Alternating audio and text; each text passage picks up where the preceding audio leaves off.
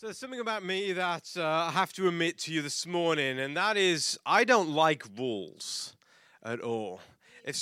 There we go. I'm glad someone's with me here.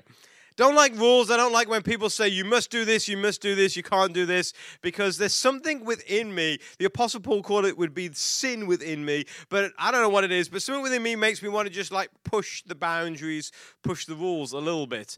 I don't like it when someone micromanages me either. If someone micromanages me, I just don't want to do anything. But if you give me freedom, then I will produce for you. And so if you come to me with a bunch of do's and don'ts and rules, I'm probably not gonna live by them very much, and I may actually break rules. But I was looking on the internet this week, and I saw this guy had posted something on Facebook, and it was something that he had posted a couple of years ago, and it was regarding a Christmas present that he got from his girlfriend at the time. Now, his girlfriend had given him a video game called Call of Duty, and she wrapped it up nicely, and when she gave the gift, in the gift, there was a note. It was like a little memo, and in there was a list of rules to go along with the game. These weren't rules to play the game, these were relationship rules in regards to the game. And so this is what it says. Her name, who gave the gift, her name was Ashley Davidson, and his name was Blake Perry, and this is what she said.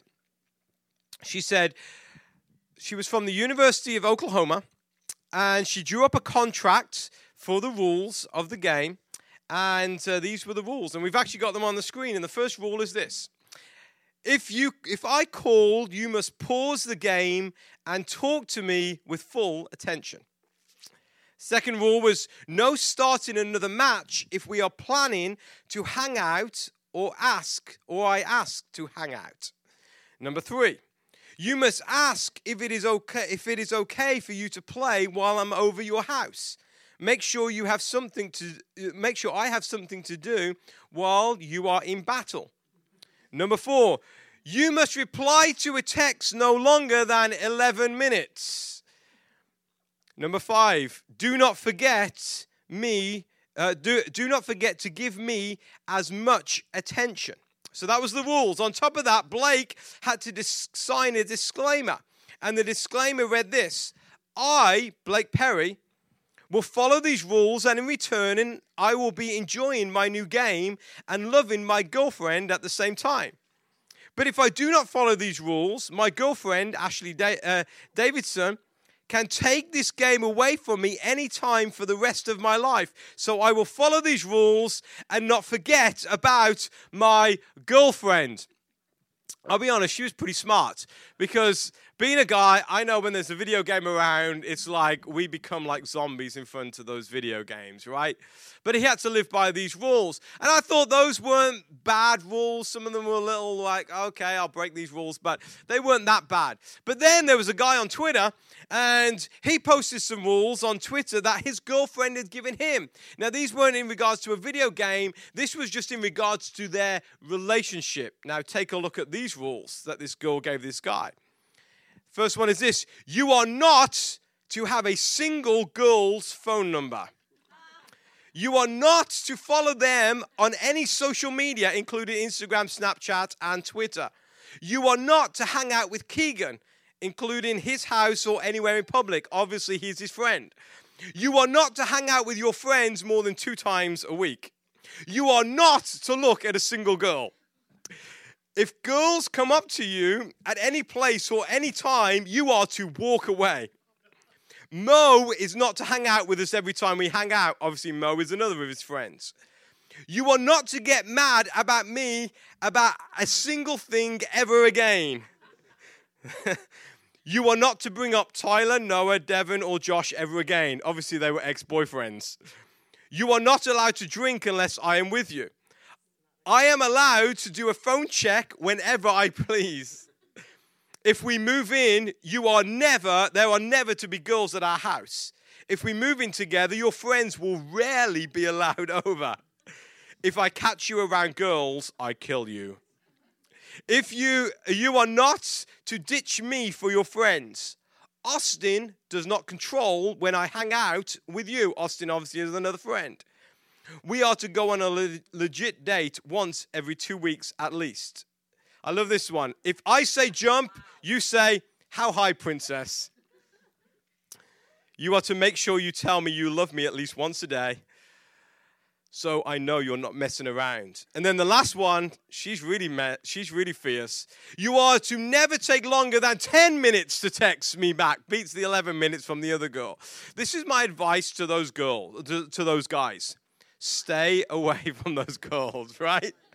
I mean, if that's the start of the relationship, I dread to think what it's going to be continually on. So they have these rules for these relationships, and I'm sure those guys entered into joyful relationships. I'm sure they were happy when they woke up each day and they realized those were their girlfriends, right? But we all understand why we have rules. Rules are there to guide us. Rules are there to make sure that we don't go off track. In fact, rules are supposed to give us a more joyful life. And they keep us within the boundaries of life. But what tends to happen is that rules tend to start to control us. And this is what we start to think. If we stay within the rules, then everything is okay. Life is good. If we stray outside the rules, we tend to feel guilty. And we don't feel too good about ourselves. But the problem with a lot of rules is this. Rules often dictate more about what we can't do than what we can do. So I hear a lot of people talk about Christianity and following Jesus and even coming to church. Well, I don't want to go to church because that means I can't do that stuff that I want to do. And so they talk about more what they can't do instead of what they can do. And that's what happens with rules. And this is exactly what happened in the New Testament, in the New Testament church. In the early church, what the New Testament writes about, what happened is a lot of different rules started coming into the church that weren't necessarily godly rules. And people started to live by these rules, and some people started to lose their joy in Jesus Christ and their joy in following this journey of faith for Christ. And what happened is Christianity is basically an offshoot of Judaism. It evolved out of Judaism. So in Judaism, there is something called the covenant or the law of God. And what it is, God gave this list of rules. And if you can abide by these list of rules, then you can find righteousness in God. And so what happened, Jesus came, when Jesus came to the earth and Jesus lived a sinless life and Jesus died a terrible death on a cross and Jesus rose again. What Jesus was doing in that moment was Jesus was fulfilling the old law. Jesus was taking this thing called the Old Covenant or the covenant, the law, and Jesus was fulfilling it. See, there had to be someone who could actually obey the law, and Jesus was the only man who could fully obey the law. And Matthew chapter 5, verses 17 to 21, Jesus tells us, I have come to fulfill the law.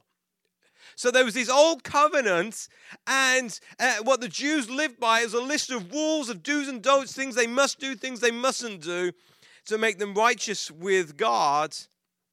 And Jesus came and fulfilled that list of do's and don'ts. That's what Jesus did. But what happened for a lot of Jews is they grow up in this mindset of we must do this, this, this, and this. And if we stay within the rules, if we play by the rules, then we're okay and we're righteous before God. But when Jesus came to fulfill the law, the old covenant, which means the old promise that God gave to man, was abolished. It had gone. And now Jesus came, and he came and brought a new covenant. When we take communion, we talk about, on the night that Jesus was betrayed, he talks about the new covenant when he drinks the cup of wine. And this new covenant is a new promise between God and man. And the new promise is this, that Jesus is the way to God. And if you follow Jesus and make Jesus Lord of your life, then you will find righteousness with God. So it's different. The old law was all this list of do's and don'ts. You must follow these things to be righteous with God.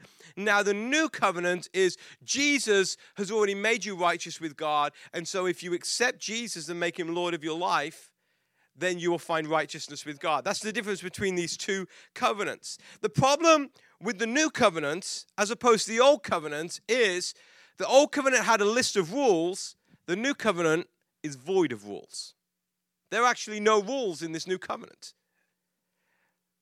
And those who choose to live by this new covenant, meaning making Jesus Lord of our lives, those who choose to live it, they live in freedom of rules. There is freedom for those who live in Jesus Christ. And this is a problem for many people. Because many people want to measure their righteousness. And they want to measure other people's righteousness. And they want to compare themselves with other people. Well, am I more righteous than that person? And with the old covenant, we could do that. Well, you broke that law, that law, that law, that law. So you're not that righteous. I only broke this law, so I'm pretty good. But in the new covenant, there's no way of measuring it. See, the rules are what measured our righteousness in the old covenant. But in the new covenant, our measurement is faith. Rules was the old one, faith is the new one.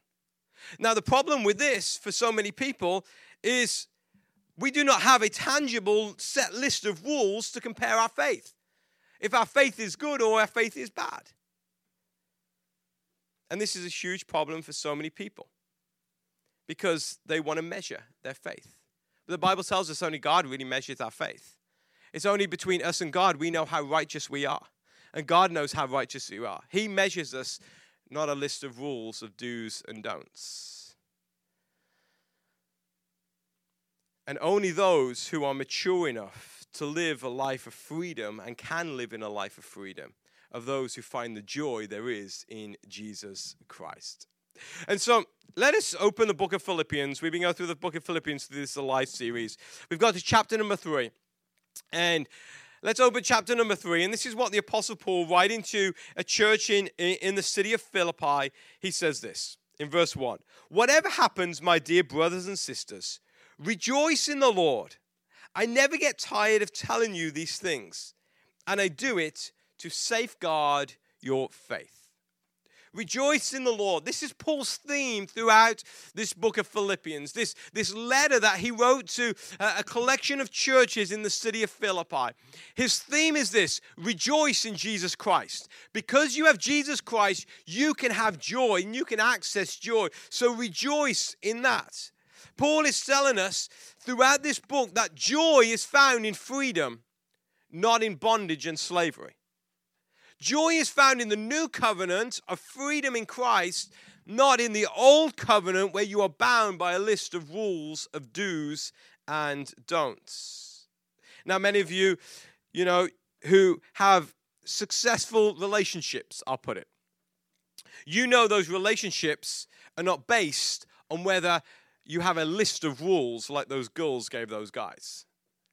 You know your relationship is based on faith and trust. And the best relationships, whether they're marriage relationships or friend relationships, the best relationships are based on faith and trust. And that is exactly what Jesus came to do. So your relationship with God is not based on rules, it's based on faith and trust. But the problem for so many people is this: they confuse freedom with permission. They confuse freedom with permission. And so this is what happens to a lot of people in Christianity. You have the section that still want to keep the rules and do's and don'ts. And if you don't wear a hat in church and you wear ripped jeans, then you're going to hell, right? That's the real strict version. And trust me, I've heard it. I wore jeans once when I was a kid to a prayer meeting. My grandfather turned white. I mean, it was just like, what are you doing? What's happened to my grandson?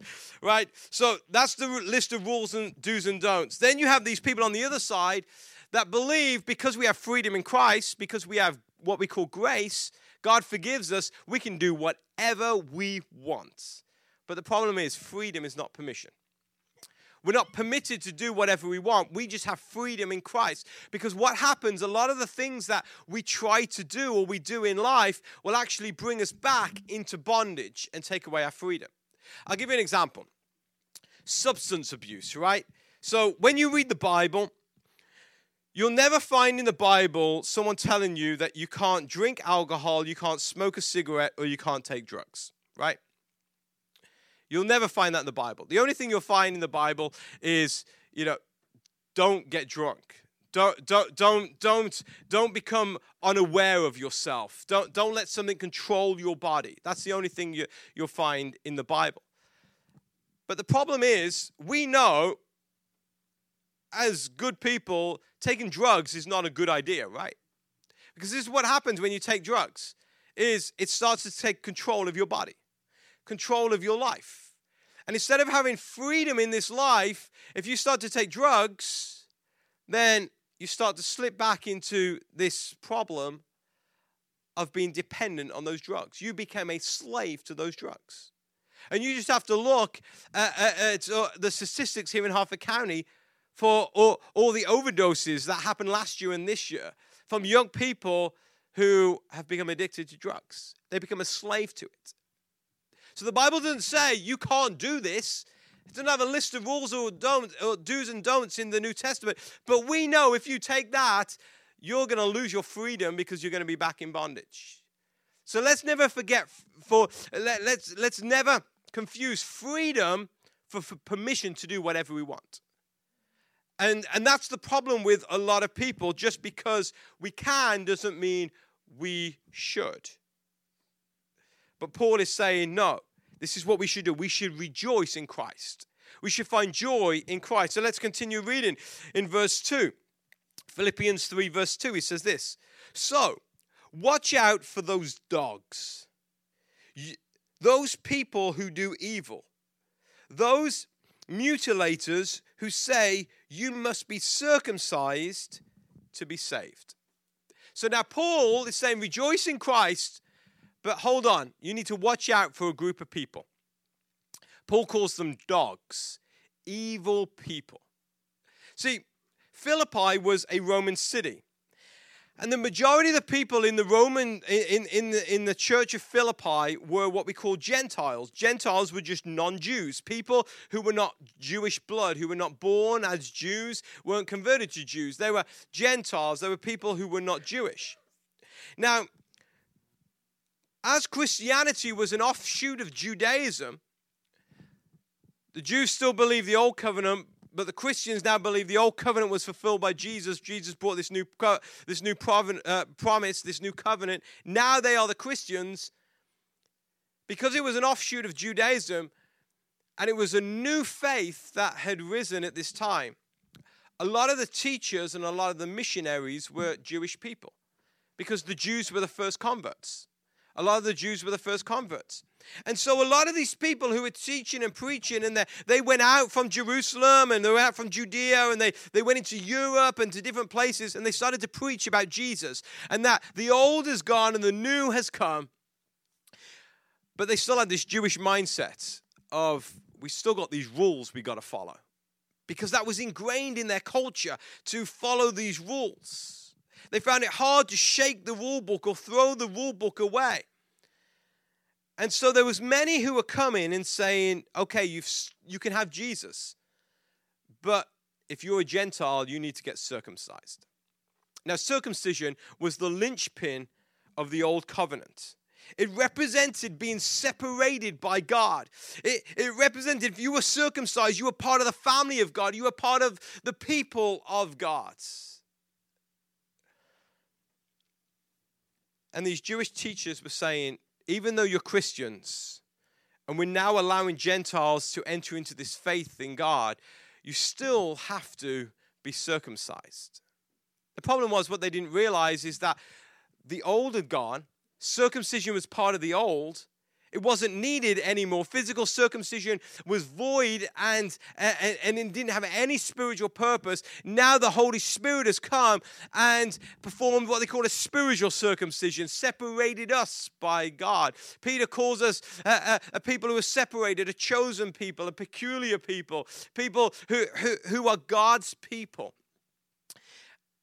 But these people, these Jewish teachers, or these Christians who were from a Jewish background, they were saying, no, you must be circumcised. So Paul comes along, and Paul's like, this isn't right. So this is what Paul calls these guys. Paul says to them, you are dogs. You are dogs. Now, to put this in context for a moment, dogs in the old covenant, in the old law, were unclean animals. Jews didn't have dogs as pets. They may have them as like working on a farm or something, but you didn't snuggle up in bed with a dog. They were unclean animals. And so what Paul is telling these people by calling them dogs, he is saying, you are unclean. And in the Old Covenant, if you were unclean, it meant you had broken the rule book, and now you were separated from God, and you needed to perform something, a sacrifice to get right with God. You were unclean. And this is what Paul is telling these teachers. He's saying that they're dogs. They're unclean. They're breaking the rule book. He's speaking in their language. To call a Jew a dog was an insult. Paul goes on to say that if you are Gentiles and you are believing this teaching that you must be circumcised, then all you are doing is mutilating yourself. You're hurting yourself. And let me be honest, there is no guy in this world who wants anyone to come nearer with him with a pair of scissors. I mean, it's just not going to happen, right? You just don't want that to happen. And Paul is saying if you're believing this, you're just mutilating yourself. There is no spiritual purpose in this at all. So then Paul gives an argument of why he believes this. So it's Philippians 3, verse 3 to 11. He says this. He says, "For we who worship by the Spirit of God are the ones who are truly circumcised." It's not a physical act, it's a spiritual act. We rely on what Christ Jesus has done for us. We put no confidence in human efforts, though I could have confidence in my own effort if anyone could. Indeed, if others have reason for confidence in their own efforts, I have even more. I was circumcised, Paul says, when I was 8 days old. I am a pure-blooded citizen of Israel and a member of the tribe of Benjamin, a real Hebrew if there ever was one. I was a member of the Pharisees who demanded the strictest obedience to the Jewish law. I was so zealous that I harshly persecuted the church. And as for righteousness, I obeyed the law without fault. I once thought these things were valuable, but now I consider them worthless because of what Christ has done. Yes, everything else is worthless when compared with the infinite value of knowing Christ Jesus my Lord. For his sake, I have discarded everything else, counted it all as garbage, so that I could gain Christ and become one with him. I no longer count on my own righteousness through obeying the law. I don't count on the old covenant, he's saying. Rather, I become righteous through faith in Christ. That's the new covenant. For God's way of making us right with himself depends on faith.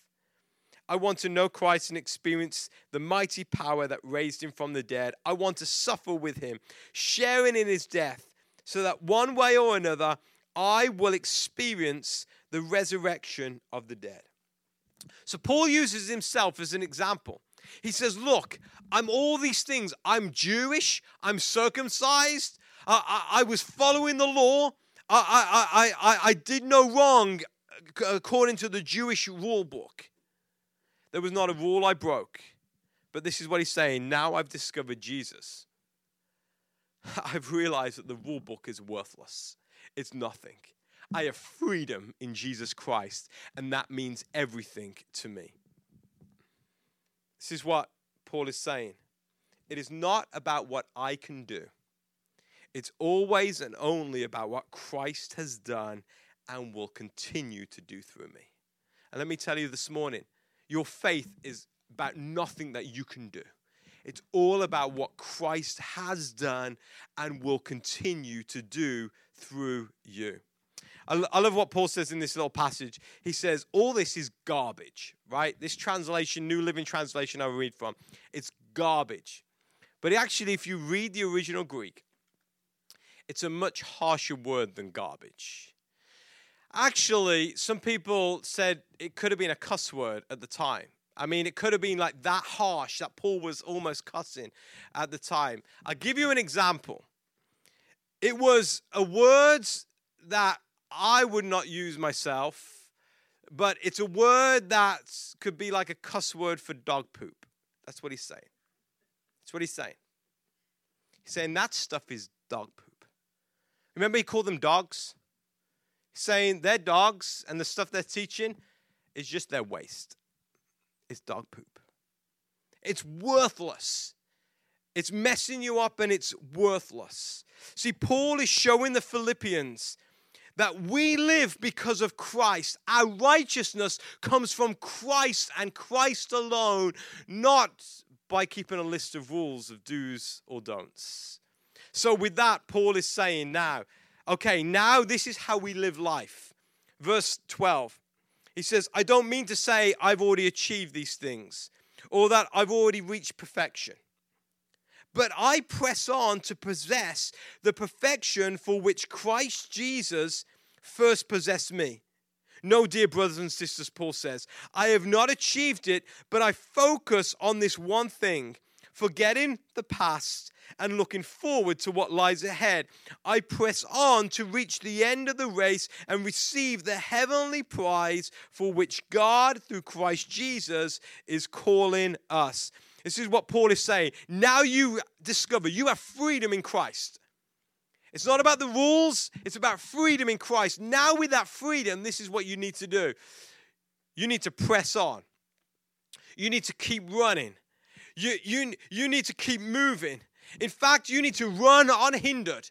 You don't have the hindrance of, am I right with God? Am I not right, God? Does God love me? Does God not love me? Am I going to heaven or not? You don't have those hindrances anymore. You can run because you have the freedom of Christ. He says, don't get tied up with the do's and don'ts of this world, but instead focus on Jesus. Focus on Jesus. It is He who will perfect you. It is He who will make you righteous. It is He who will change you. It is He who will mold you. It is He who will show you the right way and the right path to go. He's saying, don't turn back, for there's a prize ahead.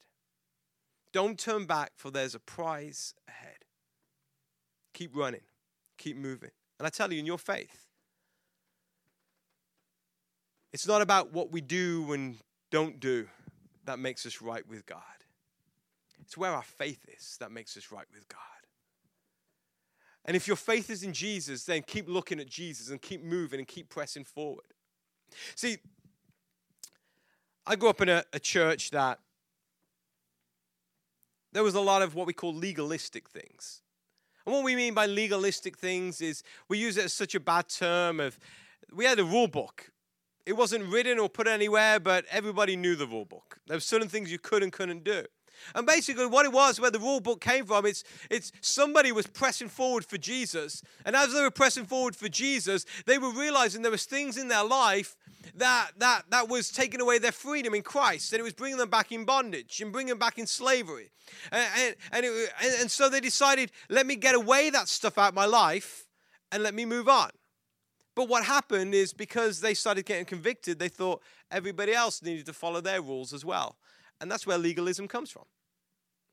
It wasn't a bad thing because it probably started with someone trying to press forward for Jesus.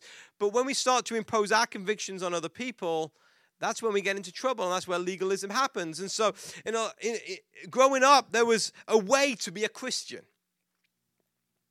And you see it in a lot of churches today. And there's a pathway to become a Christian. And the further along the path, the more holy and righteous you become. And this is the pathway that I saw growing up.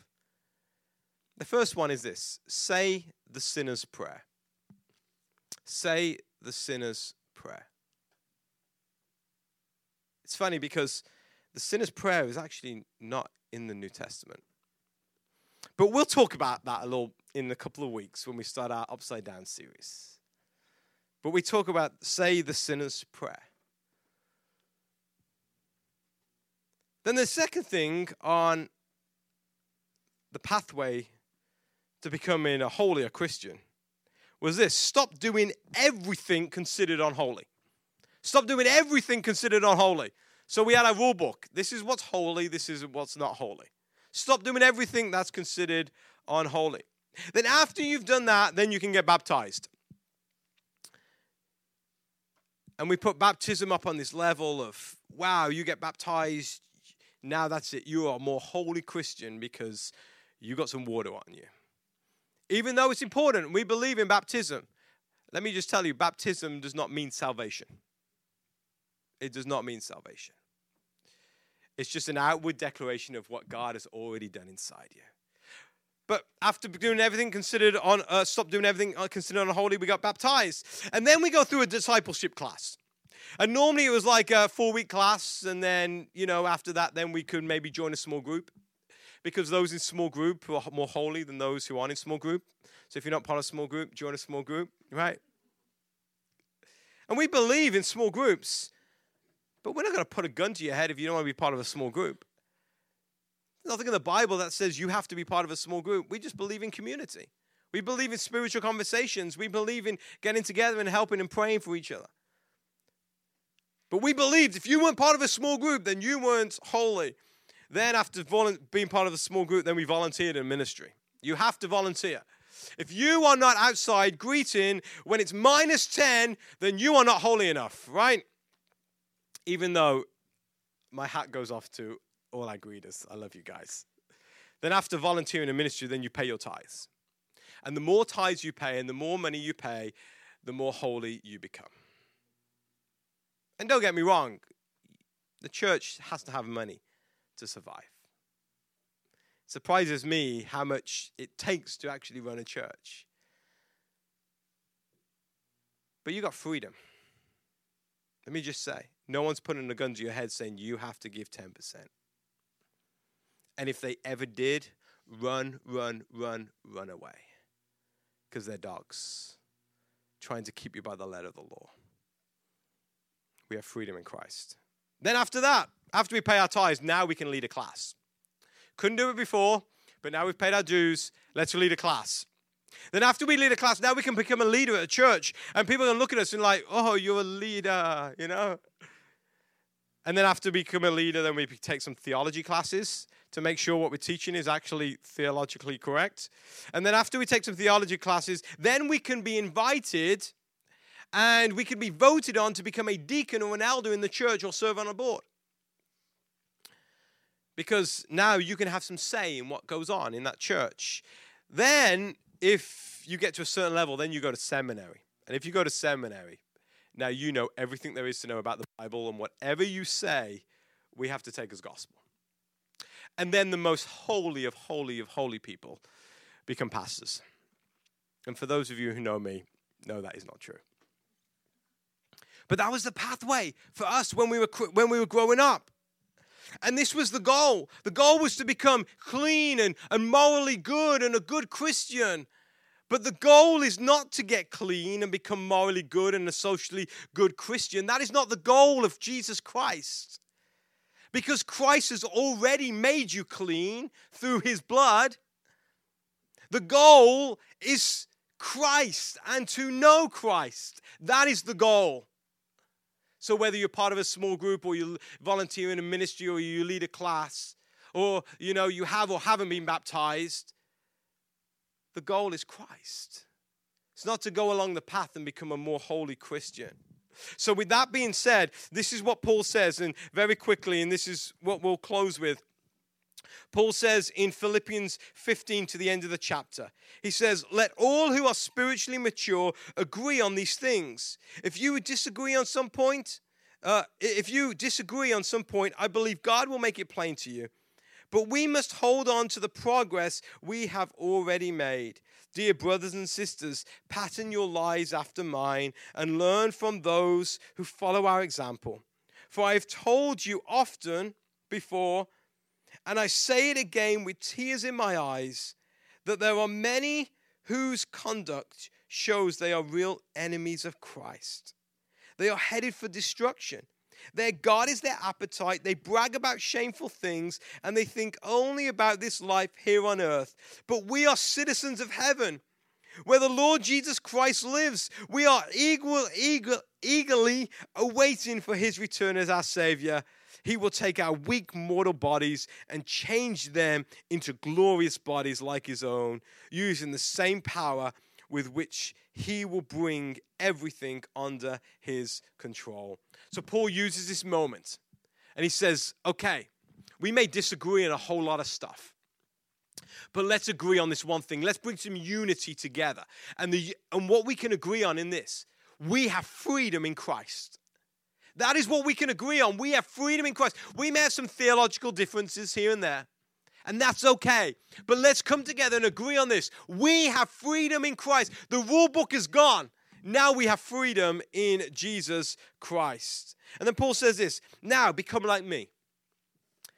Become like me. Copy what I do. And every time Paul, he says this a few times throughout his letters, and every time I used to read this and I used to think, who does Paul think he is? Like, does he think he's like that great that everyone should copy him and be like him?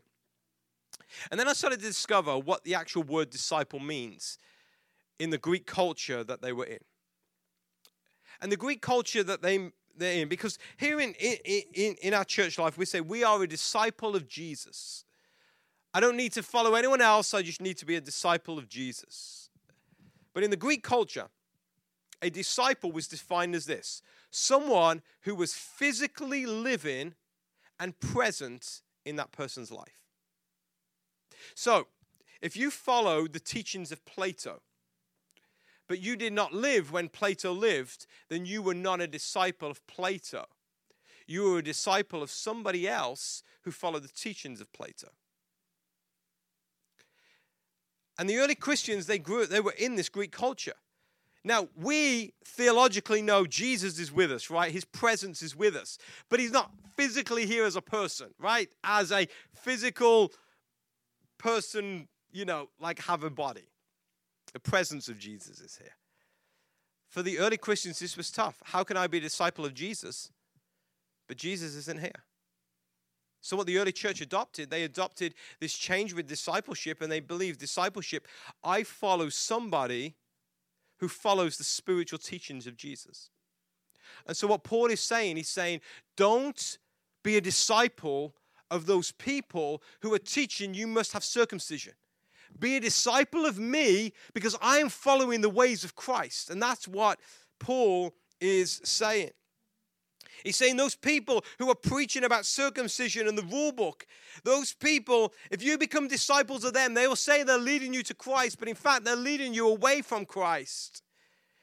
They care more about what is right or wrong, but you have a higher purpose. Your purpose is this, Paul says. You are a citizen of heaven. A citizen of heaven. So, don't worry about the rule list. Don't worry about the rule book. For when you press on towards Jesus, Jesus shapes you. My grandmother came to know Jesus Christ as her Lord and Savior at the age of 18. Before that, she was never a real bad girl, but she used to drink and smoke and go to the movie theater. And she would often tell me, Alexander, because they would call me Alexander, when I got saved, when I found Jesus, and Jesus came and made his home in my heart, she says, I had no desire anymore to drink, to smoke, to go to the movie theater. She found freedom in Christ. She says, I just didn't want to do that stuff anymore. For what I found in Jesus was so much more joyful and better. She found freedom in Christ. But it's funny because every time she would tell me that would be when she would ask me, where are you going? And I says, I'm going to the movie theater. She found freedom in Christ, but she was using that freedom then to go back to the rule book and say, well, you can't do that. I lost the desire to go there. I can't do that. That's not freedom in Christ. Freedom in Christ is understanding. Yeah, we don't have a rule book anymore. But I'm going to press on towards Jesus. I'm going to press on towards Jesus and let Jesus shape me. See, if you truly want to be alive to this life, if you want to experience overwhelming joy, it's not found in the rule book of religion. It's found in the freedom of Christ. Don't let anyone tell you, you can't, you have to do this. If you're a Christian, you have to do this. Don't let anyone tell you, because that's the rule book. It's freedom in Christ. But as Christ shapes you, what happens is you become more and more like Christ. He starts to work within you. Freedom is gained when we press towards Christ. How do we do this? Paul says we forget what's behind and we look forward to what's ahead. So this is what I want us to do as we close today. I want you to close your eyes. And as you close your eyes, before we pray, I want you to imagine. Imagine what freedom looks like for you. We don't often do stuff like this at Generation Church. But I want you to start to see for yourself. If I follow Christ, what does that life look like? So let me give you some examples today. There are some of you today, you are so bound by your past, you just can't get away from your past mistakes and your past regrets. Just imagine for a moment what your life would be like if you never had those regrets and mistakes. There's some of you here today.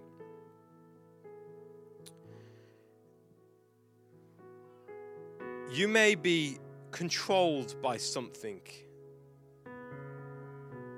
That something could be a substance. That something could be a food. That something could be a drink. That something could be feelings, sexual feelings. That feeling, that thing could be something like pornography or something. But it's controlling your life. Just imagine for the moment what life would be like if that didn't control you anymore. I'll give you another example. Some of you, you're bound by your emotions. You are bound by your feelings, your hurts. Just imagine for a moment, if you didn't react when someone hurt your feelings.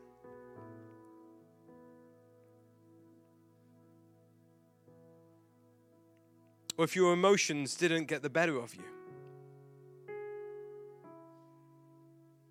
Maybe you're here today and you are in bondage because of financial decisions that you've made.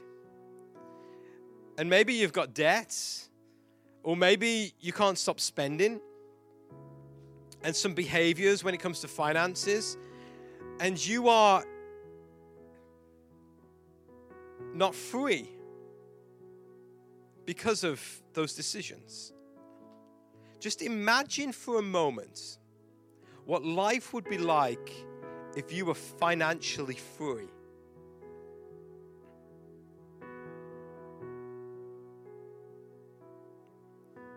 See, it is for freedom that Christ has set us free. That is freedom in Christ. And some of us, we will experience the freedom here on this earth. Others, we just have to press on towards the prize and we'll feel that freedom in heaven.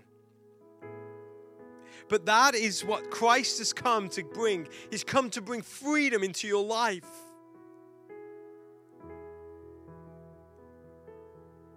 Some of you, you may be so bound by the rule book.